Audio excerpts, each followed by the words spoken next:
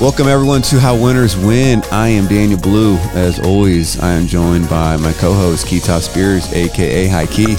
What up, winners? What's up, Keita? What's good with you? My dream, brother. Can't complain. There you go. It's raining again today, man. Out here in Vegas, it never rains. Been getting a lot of rain lately. Apparently, we have something called monsoon season. Apparently, it also just started in 2022 because I've never seen rain like this ever in Vegas. So, so it's all brand new. Yeah, brand new. Yeah, and our guess is like, dude, it gets a lot of rain out here. What are you guys talking about? But out here in the desert, man, they're digging up dead bodies out in Lake Mead because our water levels are so low because we're in this big drought. So I can't imagine they're going to find some more dead bodies out there. There's probably a lot of stories to be told. I wish we could interview some of those dead people, like the mob figures and shit. So 86. Yep. Swimming with the fishes. So, winners, as always, we want to be able to bring some value to your guys' life. And the guest, really excited to have on. Started talking to him a couple weeks ago and learned about his story. And I was really excited to get him booked on the podcast. He's an OG in the game. And I know he's going to be able to bring a lot of insight, a lot of knowledge, in a different perspective to help you.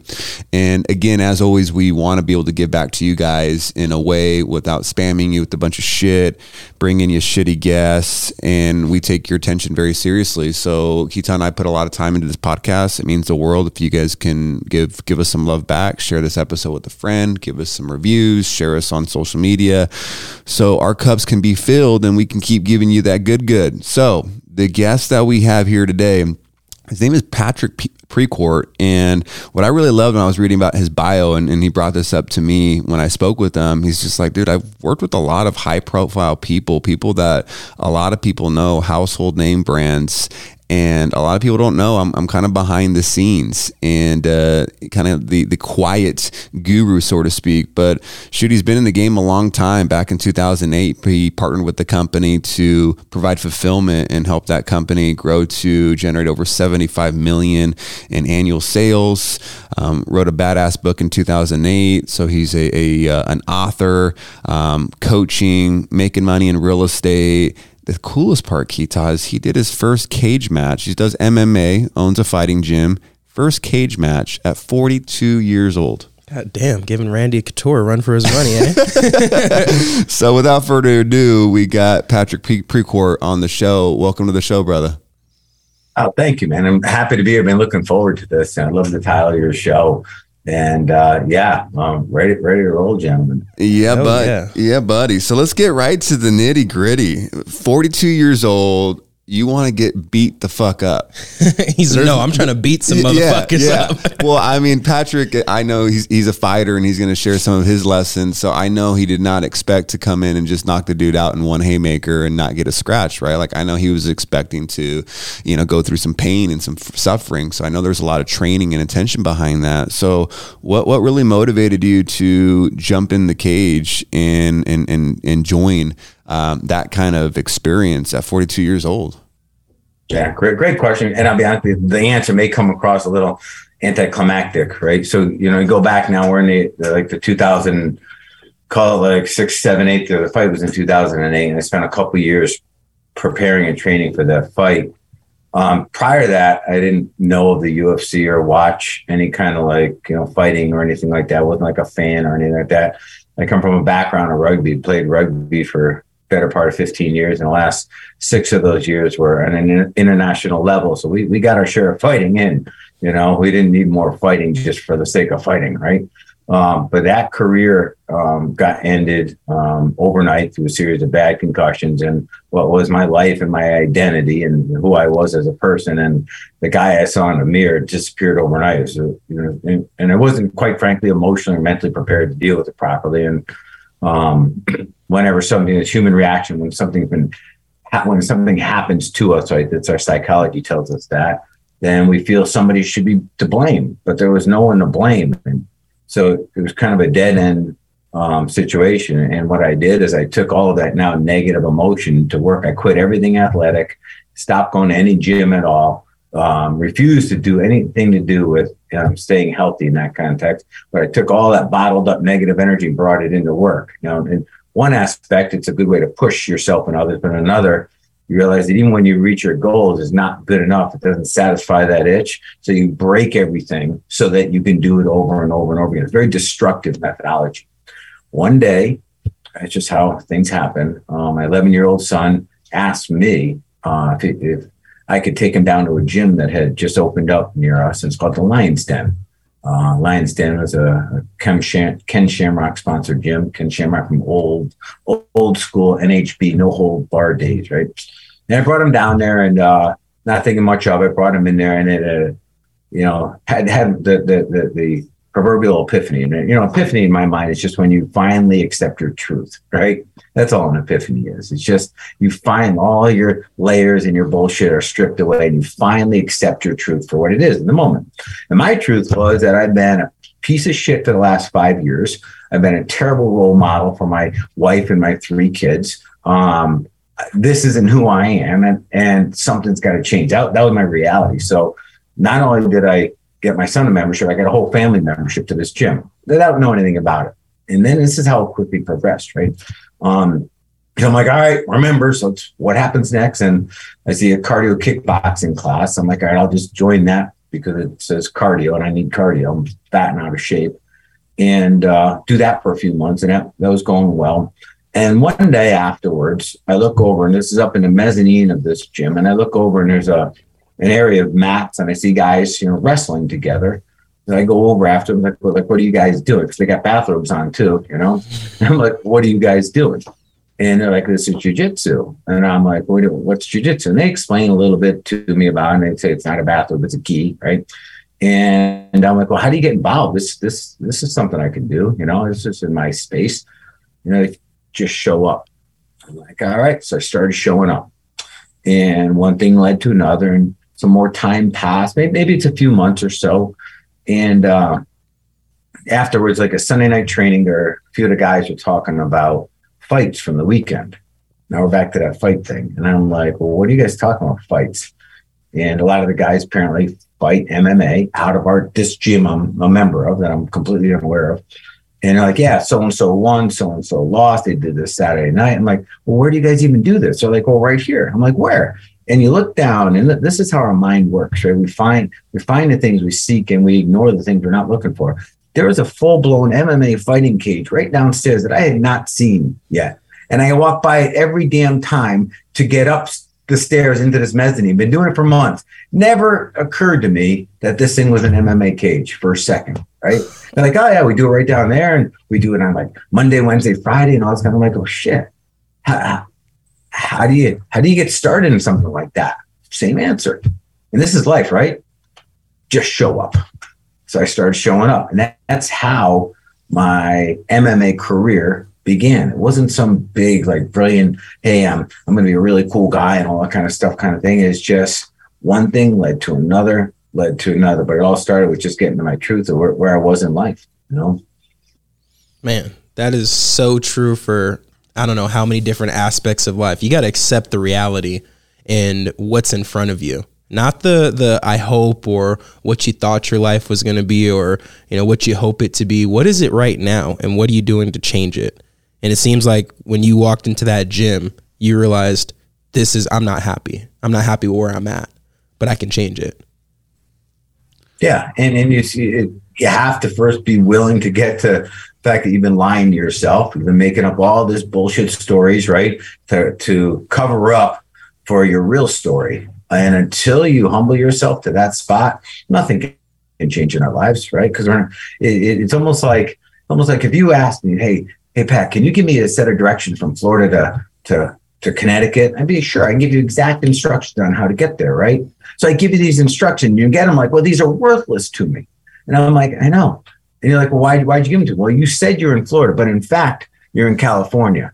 You lied to me as to where you are. When we look back at ourselves, oftentimes we lie to ourselves every day and then expect our plan to work from the origin of the lie, not from where we're really at. We wonder why things don't work out as planned. Does that make sense, that little analogy there? Oh, yeah. 100%. Yeah. I was going to ask, you mentioned you weren't the best role model to your family, and that led you to the gym. what led you to believe, or why did you say that you weren't the best role model? What was the old Patrick doing or not doing that led you to make that statement? Yeah. So I've always put health out in front, physical, mental, emotional health. Right. And, I threw that by the wayside 100%. The obvious was the physical, right? I fight at 170, but my rugby weight was like 195, right? My now weight was like 215. So I'm walking around like this slob. And when this goes, this is already gone. You can't lose one and not lose the other. And oftentimes you lose this, and that's why you lose this. They go hand in hand, which meant to me that if I'm not where I'm supposed to be mentally, emotionally, physically, how can I possibly lead a household? How can I be that example of the guy I want my son to be someday? How can I be that example of the husband I want my daughters to seek out someday if I'm being this slob that's living a big lie every day? Yeah. That's the part that hurt a bit. Yeah, and for those of you that are just listening to this on audio, when Patrick is saying this and that, he's referring to his physique, his health affecting his brain, his mindset, right? And there's so many correlations between your nutrition and your health and your fitness, mental health, and tying into your mental health, and then that tying into how you show up for your family, how you show up for your business. So would you agree, or what's your thought process, Patrick, on someone that is not in a good space health-wise? We can call them out of shape. We can call them fat. We can call them just, they are not winning with their physical health. Do you think that person has a lower shot at succeeding in their relationships with their family, their business, things of that nature? So I would say they have a lower shot at being the best version of them. That's the best way to look at this, right? You can't, so when you look at mental health, emotional health, physical health, and then as components of who we are, look at our financial wellness, you look at our relationship wellness, right? When you start putting all these pieces together, every one of those affects and infects the other. Affects and infects the other. So when you let this go, it will take you down over here. You can't possibly have the confidence as a human being when you look yourself in the mirror and you don't like who you see looking back at you. Furthermore, when we look in that mirror, and this is why oftentimes it's not a comfortable happening, we can't outperform that person we see looking back at us. That sets our ceiling. And we kind of define that, right? So until we own that, we can't. All these other things we talk about and training and programs and mentorship and masterminds, that's all great and awesome, right? But we have a cap, we have a ceiling, and it's the man in the mirror that's always watching us. Does that make sense? Yeah. 100%. Yeah, for sure. So what was a pivotal moment? Because I got to believe that 42 years old, you make the jump to start training or start jumping in the cage, right? But when did you commit to starting to train and really take your health seriously and go down the path of MMA and things like that? How old were you? So I made the commitment to train the moment of the epiphany. I made right there. I said, this is going to change, and it's going to change now. It's going to start today. I didn't know exactly what all that meant, but that's when the decision was made.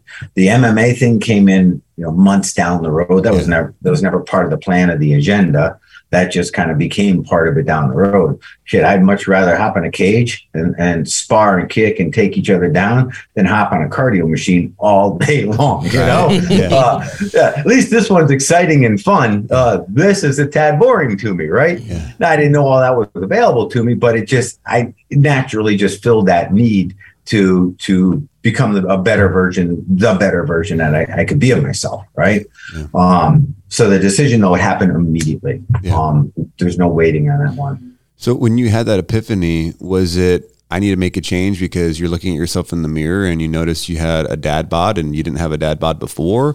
Or was it something more dramatic. Like you saw the relationship with your wife suffering, or maybe there was some downsides, happening with your business, or you were making less money. Like, was there other things happening in your life that were negatively taking place that led you to, make a shift?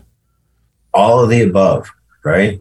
So we're constantly fighting money in the business. We're making it, we're losing it, primarily because I'm burning things back down so that I could pour all this crappy energy into it. My wife and I are constantly struggling because you got a big ball of shitty energy here, right?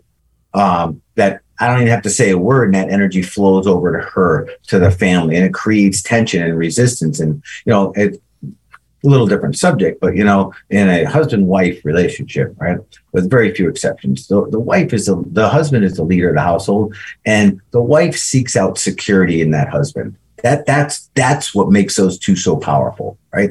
And when he doesn't provide that, because he's being a weaker version of himself, and it's manifesting itself in every aspect of every part of their marriage and their family and their businesses, right? Then the wife doesn't feel so secure in the relationship. And then she feels, and this doesn't happen consciously, subconscious, she feels that she has to be the protector. So she's forced to wear a mask of masculine energy, and then heads just start butting like this. And that's oftentimes where you'll see marriages go down or drain, because they don't have the right person to step in between that and sort out something that can be definitely sorted out, right? Basically, this is why there's so much conflict. And you, male, you got to rise up and accept your spot as king, but be that guy. And until then, you don't deserve your queen the way you expect her to show up. She's going to continue doing what she needs to do to protect herself and her family up and until you take your spot at the crown here. Does that make sense? Yeah, you got to step into it. It's not given to you. No. You got to step in and own it, right? And then, then your queen will show up, right? And then I'm not saying some weak little Serbian queen at all. I'm talking about you'll pull out her strength, and she'll show up as a true queen, Love it. And the queen can move all over the board in chess for a reason. Yeah, so. They're bosses. Exactly. I wanted to take a couple steps back, because you mentioned that you played rugby at a very, very high level. I know your ears would perk up for that. For over 15 plus years. And, coming from an athlete myself, played football through high school, when you get out of it, when you have to hang up the cleats and you realize that you're not going to practice that next week, you don't have to prepare for a game, there's no playbook to remember, there's no strategy to go over or film sessions, it fucks with your identity. And you mentioned that earlier, and that kind of seemed like that was the ball of wax that started the 5 years into where we're at right now with your story. Can you talk to people about, that identity shift of when one identity is taken away and you have to go back to just being, finding out who you are again. Right in your mind, just like everybody else. Yeah, right? Average, quote unquote. Yeah, you're average. You're just, you see this phenomenon in professional athletes all the time, right? You see the Brett Favres who can't get out of the game, and people are like, why? He's got everything he wants financially. He's still got his mind and his body. Why is he continuing? This is why. They don't know who they are outside of the game. They lose the title. So I'll give you. I'm going to answer that question. Let me share a little story with you. So a partner in some of our programs is a 30-year vet. He did 4 years as a Marine. Then he came to UConn with us, and that's where I met him in rugby. So I've known him for quite a long time. And then he went to OCS, and then he did 26 years as a Navy SEAL, right? And he had plenty of time under his belt. He could have retired a long time ago. He had 3 beautiful little daughters at home. And here he is. He's shipped over in Germany, still active as a Navy SEAL. And we talk about this. And one night I shared with him this concept that I think I know why you haven't resigned. And he keeps coming up with a new reason. Well, my pension, if I do one more year, my pension will be 20%. All this kind of stuff that in the scheme of life really doesn't matter. Doesn't matter at all. I said, I think I know. Because when you retire, you have no idea what you're going to do, who you're going to be. You're afraid to be a civilian. I let that sit there for a little while, because this is exactly what you're saying, Kito, right? his identity was a SEAL. And when he retires, he's no longer a Navy SEAL. He's a veteran of the Navy SEALs. He's someone different now. And this is the wisdom in this process. And I shared this with him as well. I said, what if everything you've done up until now, you're 4 years as a Marine, you then come into UConn and getting your degree at UConn, and then going into officer cadet school, and then getting accepted into the Navy SEAL and spending 26 years as a Navy SEAL. What if all of that was just training? It wasn't the big stage. It wasn't the main show.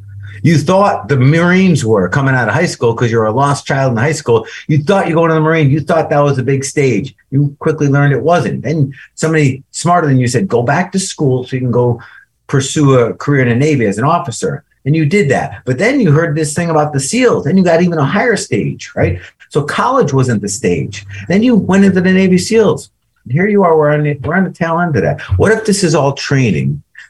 Required training for you to become the person you have to be in order to go to the next stage. And for him, what that was starting a junior Navy SEAL camp for kids that are in high school ages called Camp Trident, where every summer he does 2 or 3 different weeks, different sessions around the country, where he brings kids in and he gives them the SEAL experience. And he brings in a lot of mates, actives and retired Navy SEALs, and they do some really cool shit, right, that we all would love to do. And I said, but you know what, Neil, you couldn't do any of that if you didn't go through all the training first. You thought your big impact, your big difference you were going to make was as a Navy SEAL. This is what you're doing now. This Camp Trident is how you're changing lives. So this part of your life, this part of your career is where you'll make a bigger impact than everything and anything else you've done the entire time up till now. So I look back, right? I look at my life as the same way. And I've gone through different iterations of careers. And you had mentioned one, Daniels, I was in the education space of real estate for a long time. And we built a multi-million dollar company doing that. I thought that was a big stage. Just training. Prior to that, I spent most of my time, and I still invest in real estate, but as a real estate investor, I thought being a real estate investor was like the big stage. Just training. Prior to that, I was in building, and my family had a home inspection company. I thought that was like the thing. We're going to have this big, really cool home inspection company. All just training, all just preparation to get us to where we are today. And that's how I see all of our life experiences. So all the way back, Keith, to the question, it's not easy letting go of your self-identity, right? It's especially if it's been who you were for so long. Everything I did was around rugby and touring and playing rugby. And I struggled with that. And like I said, I didn't have the right people around me to help me through it.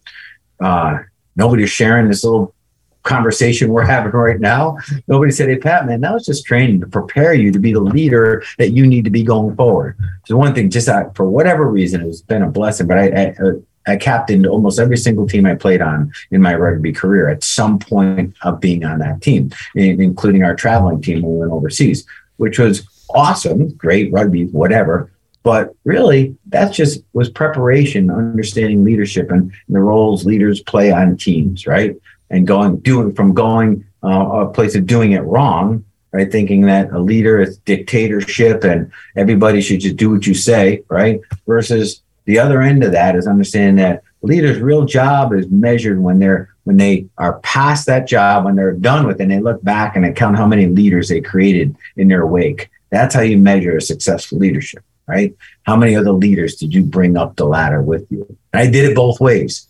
And I really screwed up a team that was near and dear to me by turning the entire process into a dictatorship, not grooming any leaders. And then when I moved out to play in a higher level team, there's a big vacuum there, and the team almost imploded on itself because it had no leadership structure left to it. So anyways, I know it's kind of a roundabout way to. No, that was fire. I mean, I think everyone needs to rewind that and listen to that part again. Yeah. That was money. I really like how you described just it's all steps, right? I think a lot of people can get caught up with their identity changing. Change is inevitable. And I don't think I've heard anyone explain it the way you did it in a very simple form. humans always try to complicate shit. So if we can just break it down to be very simple, it's, hey, this is training for what's next, right? Maybe you're down and out. Maybe you're not content with where you're at. You know, change is inevitable, but you're scared to take that jump. You're scared to make that change. You're scared how people are going to view you. You don't know what's next, the fear of the unknown. I like, Patrick, how you phrased it, where it's just, hey, I thought I was at the big stage. I thought this was it, but no, it's just training for something else, something better. But I got to grow. I got to be ready. Yeah. And you got to keep going. And I'm sure you guys get asked this too. The word purpose comes up often, right? Mm-hmm. And some people come and say, Pat, I'm struggling. I don't know what my purpose is, right? I'm like, so what? What difference does that make? What if the only way you can find your purpose is to go on what I call discovery mission? And discovery mission, right, is doing the things that you don't know the outcome of. It's going to a space you've never been in before and discovering new. And this is unfortunately, and it's kind of like part of our DNA. Like we love to live in certainty, knowing, right? And a lack of certainty oftentimes will cripple our next action. Will hold us back from taking action. We don't know. And I give this analogy of like a GPS in a parking lot. And I'm sure you guys have done this before, right? You drive out one night and you use your GPS maybe to get to, somebody's social gathering or event somewhere, and a few hours pass and you go to leave the parking lot. You don't know where you are. You plug in your address on the GPS and you're like, all right, left or right? Which way do I go? And you're just sitting there, right? And you're like, left or right? Now, the GPS gods can't help you yet. And here's an important part of this, right? The GPS guys don't even know you exist until you go first. You have to take an action. And from that action, you'll get feedback. You take a left, GPS guides go, got you. I see where you are now. I know where you want to go. I'm going to create the shortest path to get there. Now you may, well, Pat, maybe I should have went right. Doesn't matter. That information is not available to you until you go first. And it doesn't matter which way you go, because you're going to get the exact instructions from the universe as to exactly what to do next and what not to do. That's how life works. But we sit around waiting for all the answers first as time flies by. We make all these bullshit excuses why we can't get to it now, why we can't do it now. And we're stuck in the parking lot. Then sun rises, right? And we're still in the same damn spot. When sun rises, that's days pass, weeks pass, months pass. For some people, years pass. They still haven't acted on their dream because they don't have all the answers they think they need, which are only available through the discovery process, which means they've got to go first. The universe is brilliant. It's got our back. The universe is there to serve us, in my humble opinion, right? But if it doesn't know what we want, it can't help us. So if we're just sitting in a parking lot, sitting like, hey, Daniel, you look content. I got you, brother.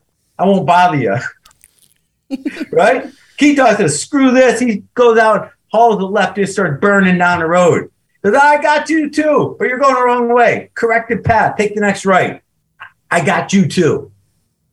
Follow me on that? Yeah, that's cool. Both are a response to us, though. Does that make sense? Yes. You're crushing it with these analogies, man. Yeah. I've never heard of that analogy, and I didn't think that we were going to take the conversation this way. So simple, too. Yeah, and I don't think we've ever had a guest really dive into purpose and passion, and I don't want to leave this topic because I could see the veins in Patrick's neck. Like, this is his jam. Yeah. Like, I got to believe when you're coaching some people, this is where you shine and where you really, really change some lives. And you're right, Patrick, passion and purpose, it's something that all of us have struggled with at some point in time. Why are we here? Why are we on this earth? My cup isn't filled, right? So I'm curious, how do you view purpose and passion in the sense of what's your definition of them? And is it possible that someone could be living a day in their life where they're happy with themselves, but their purpose isn't filled, their cup of purpose isn't filled, but their passion cup is filled? Can someone be happy if they don't feel like they have a passion that they're living for every day, and they have no purpose? Do they need to have one of those cups filled? Talk to us about that. Yeah. Okay. So that's like this, but let's just get into it. Okay. Yeah. So let's start with the word happiness, right? Because everybody says happiness is an inward thing. It comes from the inside, and And I get the context. Well, I get their intention, but they're dead wrong, right?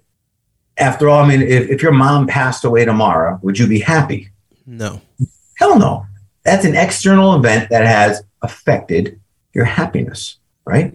So no, happiness is not just something that sits inside of us. We get to turn it on or turn it off. We're human. We have emotions, which is good. And we experience happiness up and down. And we can think ourselves into sadness, no doubt, right?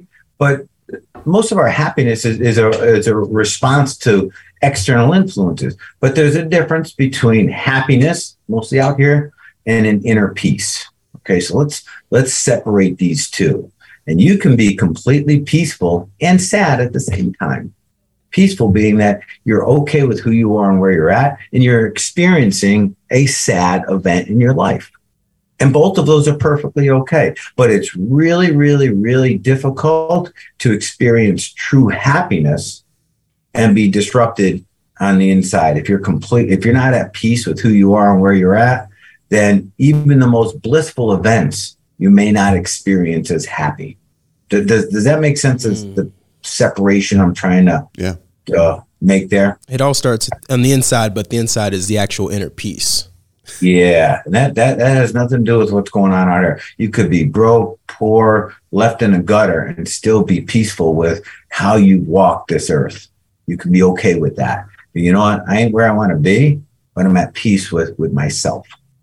And totally. And I'm pissed off and angry and very unhappy at the exact same time out here, right? So it's kind of, happiness is the ship on the top of the water, right?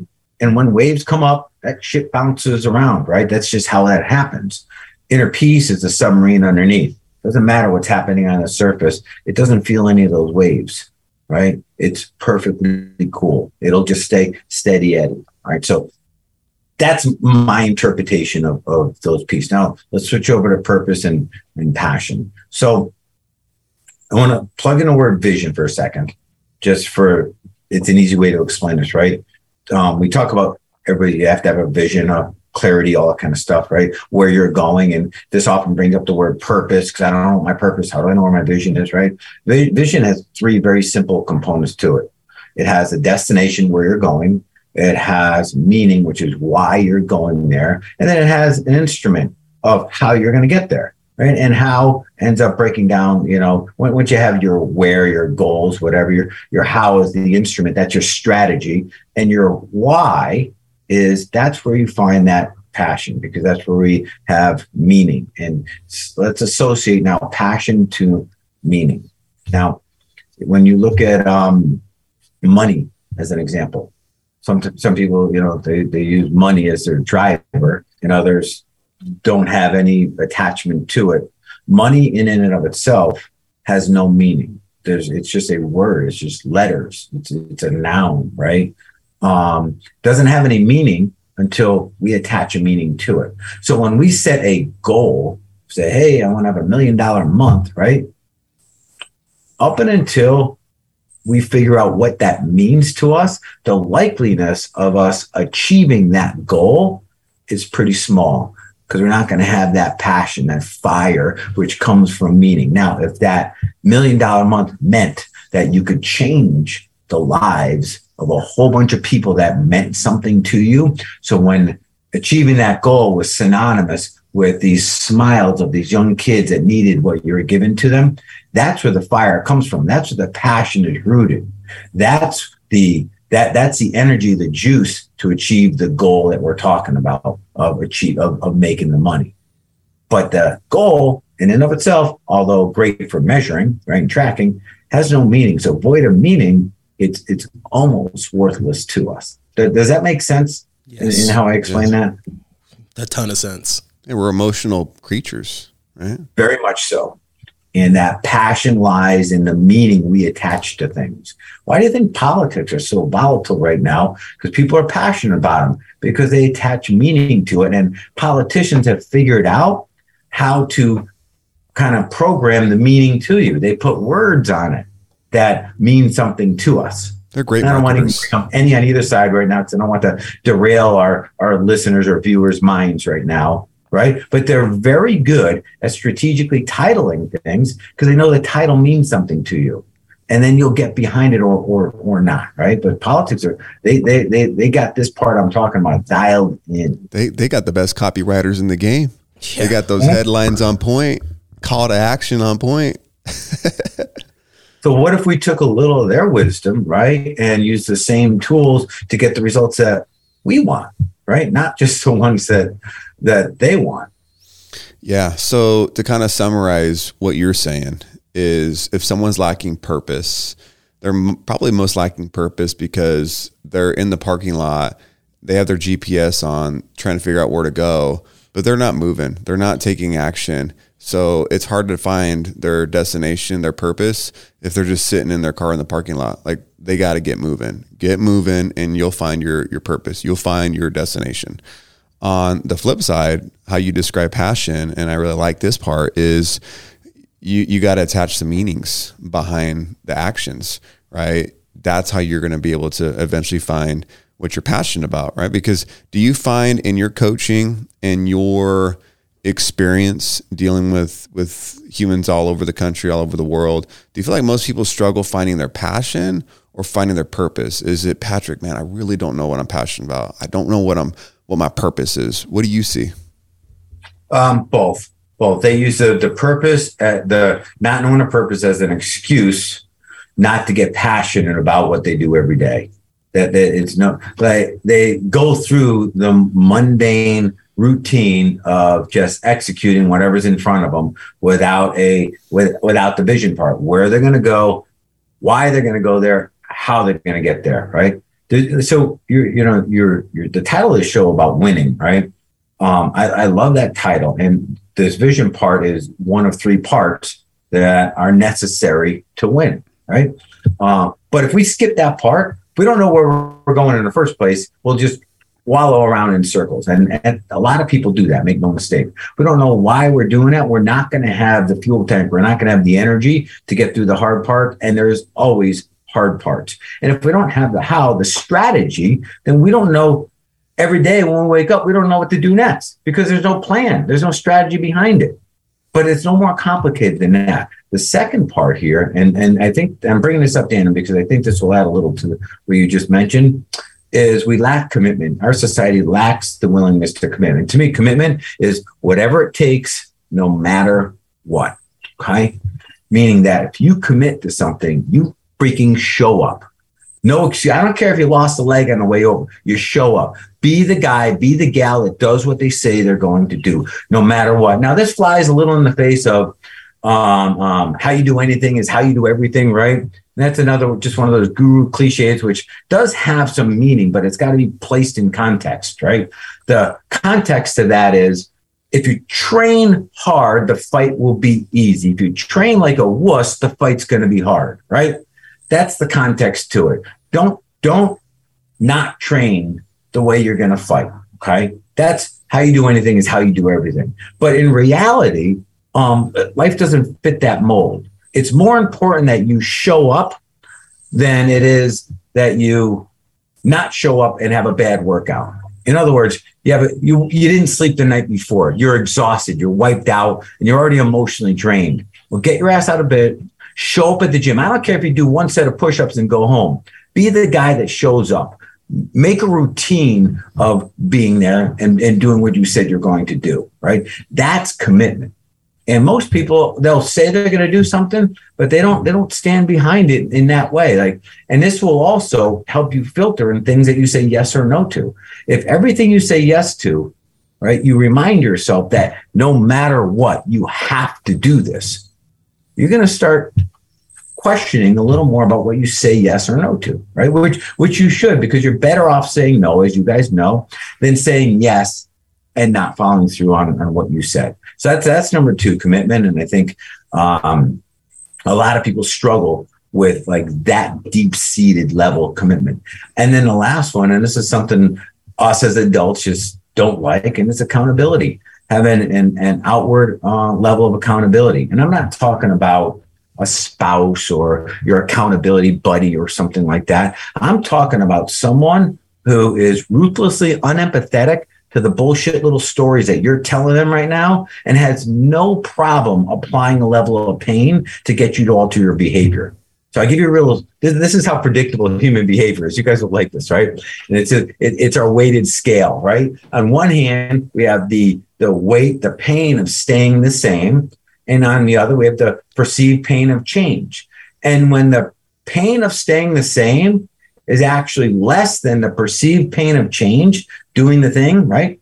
We won't change. We'll stay the same, right? However, when an accountability partner steps up and he makes the pain of staying the same brutal, right? And it outweighs the pain of change, we'll finally take action. We'll do something about it. And that's why accountability is so important. If it means enough to you to write it down, to make it a goal, to commit to it, then buy the insurance program and make sure you have the right accountability on the outside influencing you to alter behavior to get the results you want. Because more times than not, we won't do it on our own.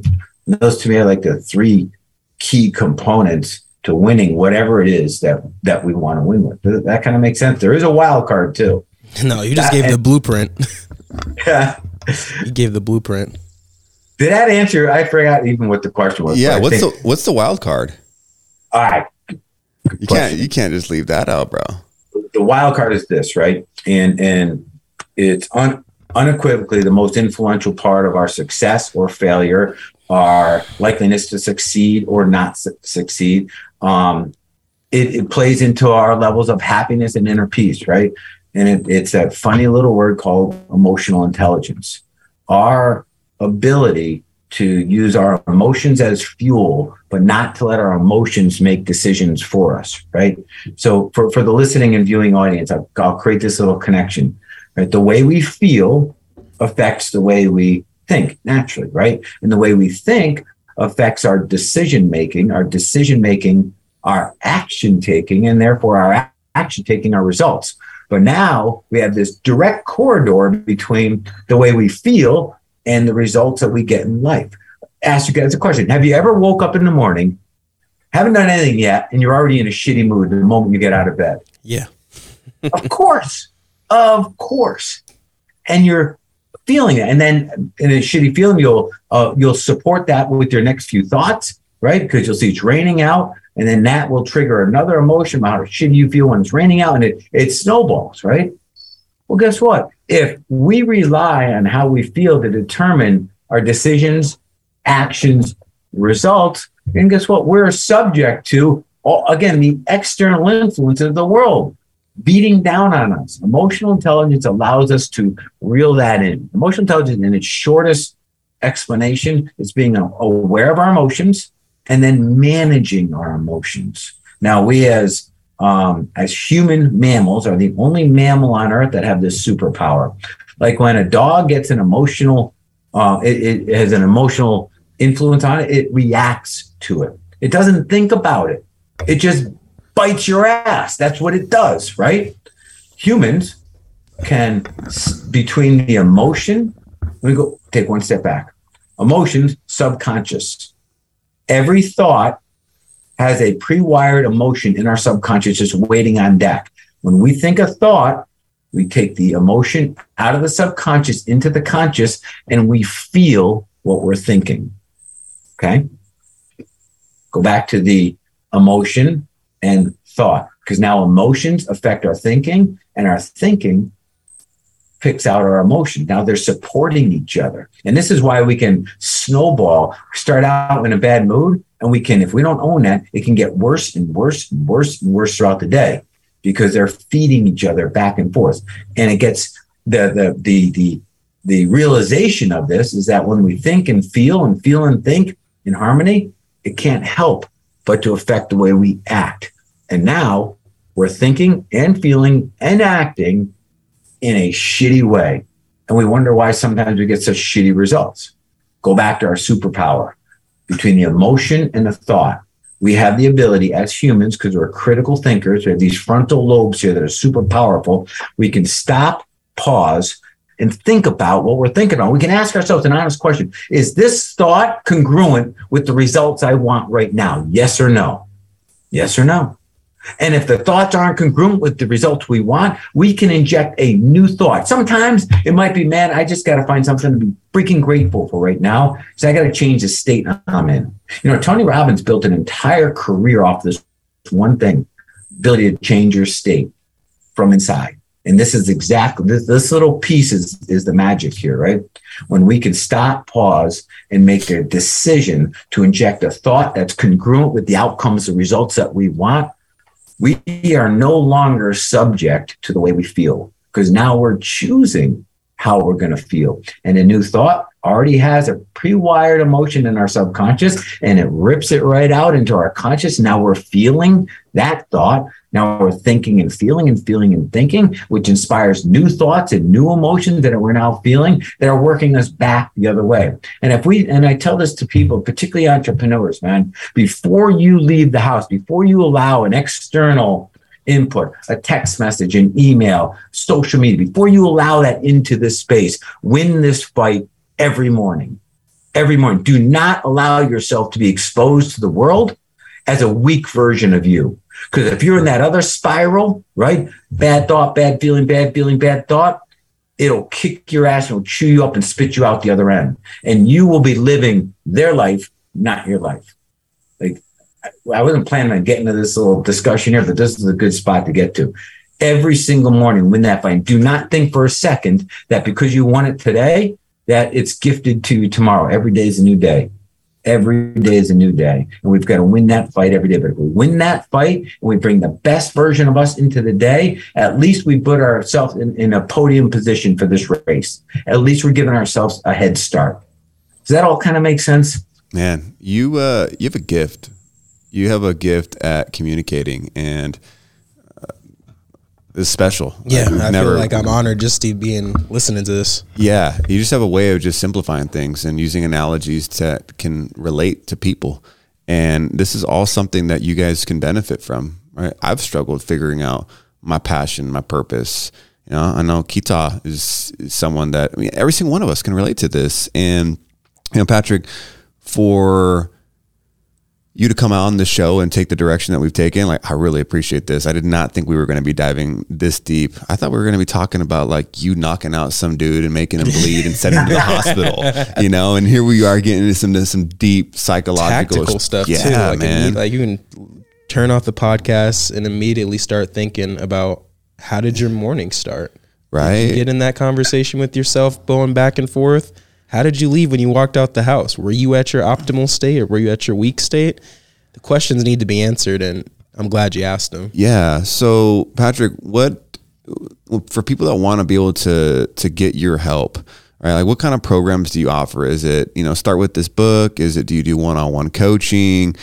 Obviously, you have a passion, a purpose. I think you're living right now and impacting other people and helping them become a better version of themselves. Getting people where they are now and getting them to the version of themselves they want to be, right? Getting them from point A to point B, helping them with that GPS direction. So, where are you really focusing on helping people right now and working with them?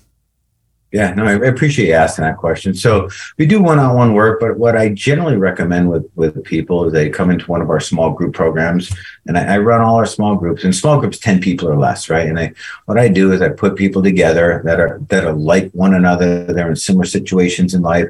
I'm not putting a 25-year-old bachelor in with a guy like me who's 55 years old and been married for 29 years and has tons of different business experiences. You know what I mean? I put people that are in similar places in life together, and I bring them through this process where it starts with 90 days and we get crystal clear. Ultimately, so I'll share something with you guys, right?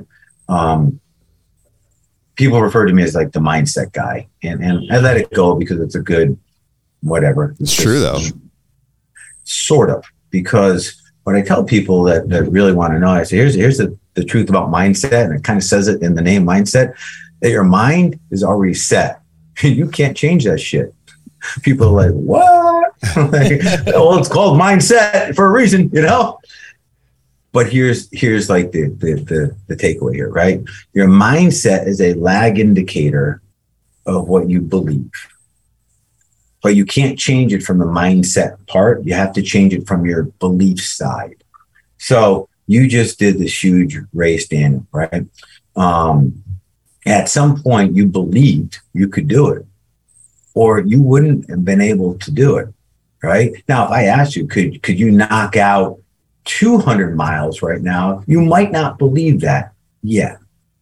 However, if we built up that belief system, right, your mindset would reflect that as well. If you don't, it was Henry Ford who said, it was dead on, right? Whether you believe you can or you believe you can't, either way, you're 100% correct. Yeah. Your mindset is just reflecting our beliefs. So the work I do is down at the belief level. And beliefs are not something easy to change these days. Like we're all older, right? We've lived a little life, and when we're young, beliefs just get poured into us. We don't even filter them, right? But now we're very selective in our beliefs, and we have this ego shell that protects them and all this other kind of stuff, right? So it takes a little work. However, there's a very mechanical, predictable way to alter beliefs in order to produce the desired results that people want. And that's the real work that I do with people. And I do it in these 90-day little blocks. We do a little onboarding interview, and it's just some questions. I can get to the bottom of what's holding us up. And then we get to very crystal clear measurables that we're going to measure throughout the 90 days. And what I do is then out of everything I've done with you, I pull out the beliefs that we have to work on here. And then I create this kind of personalized KPI dashboard that every day you report to. And it's done very intentionally. And there's a lot of psychology behind it. That's kind of just operating behind the work that you're doing on the front end. But ultimately, at the end of the 90 days, we have tangible results that we've changed these, and we can measure them. We also, that when I say that small group gets together every week and goes through their commitments at the accountability part from the week before, right? We kind of hash that on. Here's one thing I'll throw in there. This type of like external input is not for everyone. I've intentionally rooted out pretty much every level of empathy from the program intentionally, because the program is more effective. It's very black and white. It's very mechanical. So for people who need a lot more hold handing and butt patting and stuff like that, probably would find this uncomfortable. There is a ruthless level of accountability once we've made the commitment to what we're going to commit to for the 90 days. And I have a little process where we boil all that down, right? It's really simple. But when we hit go, we hit go. And the other people in your group are there to hold each other accountable, right? So anyways, that's the most productive methodology for people who they know they're capable more. They know for certain that they can just be more and do more, but they just don't know how to cross that river, man. They're stuck on this side of the river. And I just closed the gap between this side of the river and that side of the river. So at some point you can just step right over. And everything we started out to, there's a funny thing about the program, 90 days, it seems overwhelming. It seems huge. It seems incredible that we're going to do this work in 90 days. By the time we're like 2/3 of the way through, we're like, maybe I should have set my goals a little higher. That's how our mind works anyways, right? But anyways, that's the easiest way to do it, Daniel. Yeah, and I love how you brought up you're going to be uncomfortable. You cannot grow being comfortable, being complacent. So, you have to go through some pain and some feeling of being uncomfortable to grow, and that's why they hire you. That's why they work with you. So, where's a good place for them to learn more about you and your programs and get started? Yeah. So if people just want to familiarize themselves with me, and anywhere on social media, on Instagram or Facebook, and you'll just see the stuff we talk about on a regular basis. And then my website is patrickprecourt.com. But probably easier to get to by just, messaging me through any of the social medias. There's only 2 Patrick Precourts out there, and the other one is my son. Now, granted, I am handsome, okay, but you should still be able to tell the difference in age, okay? You do have some stunning blue eyes. You could be a Hollywood actor, bro. Yeah, I'm jealous because I got brown eyes like every single person out here, right? Damn, they're black. Yeah, for real. So, guys, that's patrickprecourt.com, Precourt. And we'll put his website, his Instagram, his Facebook in the show notes. Shoot him a DM. Let him know that you heard him on the How Winners Win. That way he can put 2 and 2 together And definitely, we don't bring guests on the show that are phonies. And this is someone that walks the walk and is as real as it gets. And I know you guys got a lot of value from this episode. So again, we got a ton of value. Yeah, we did. I took a lot of notes. This is very, very impactful. And like I said, I'll reiterate it again, Patrick. You have a gift, brother, and I'm really happy that you stepped into your role and you're showing up every day and I know making a big impact with your just way of communicating and helping people out. So guys, go give him a follow, go check his shit out, share this episode. I know there's someone in your family, your network that is struggling with passion and purpose and identity. And this is going to be an episode that can change their lives. So Patrick, it was an honor, man. I appreciate the last hour or so that you gave us your time and you absolutely crushed it. The honor is mine. Like I said, I've been looking forward to this and hanging out with you guys. So thank you very much for just allowing me to share. Absolutely. Well, winners, go give us a review. If you are one of those motherfuckers that have listened to us 80 episodes and you've not given us a review, it's Christmas is not that far away. You're going to get some nasty shit in your stockings. You're on Santa's naughty list. But again, we appreciate you guys. You guys could be listening to any other show, but you're giving us your time. And that means a lot to Keaton and I. So you guys have a great week, and we will catch you guys next week. Peace.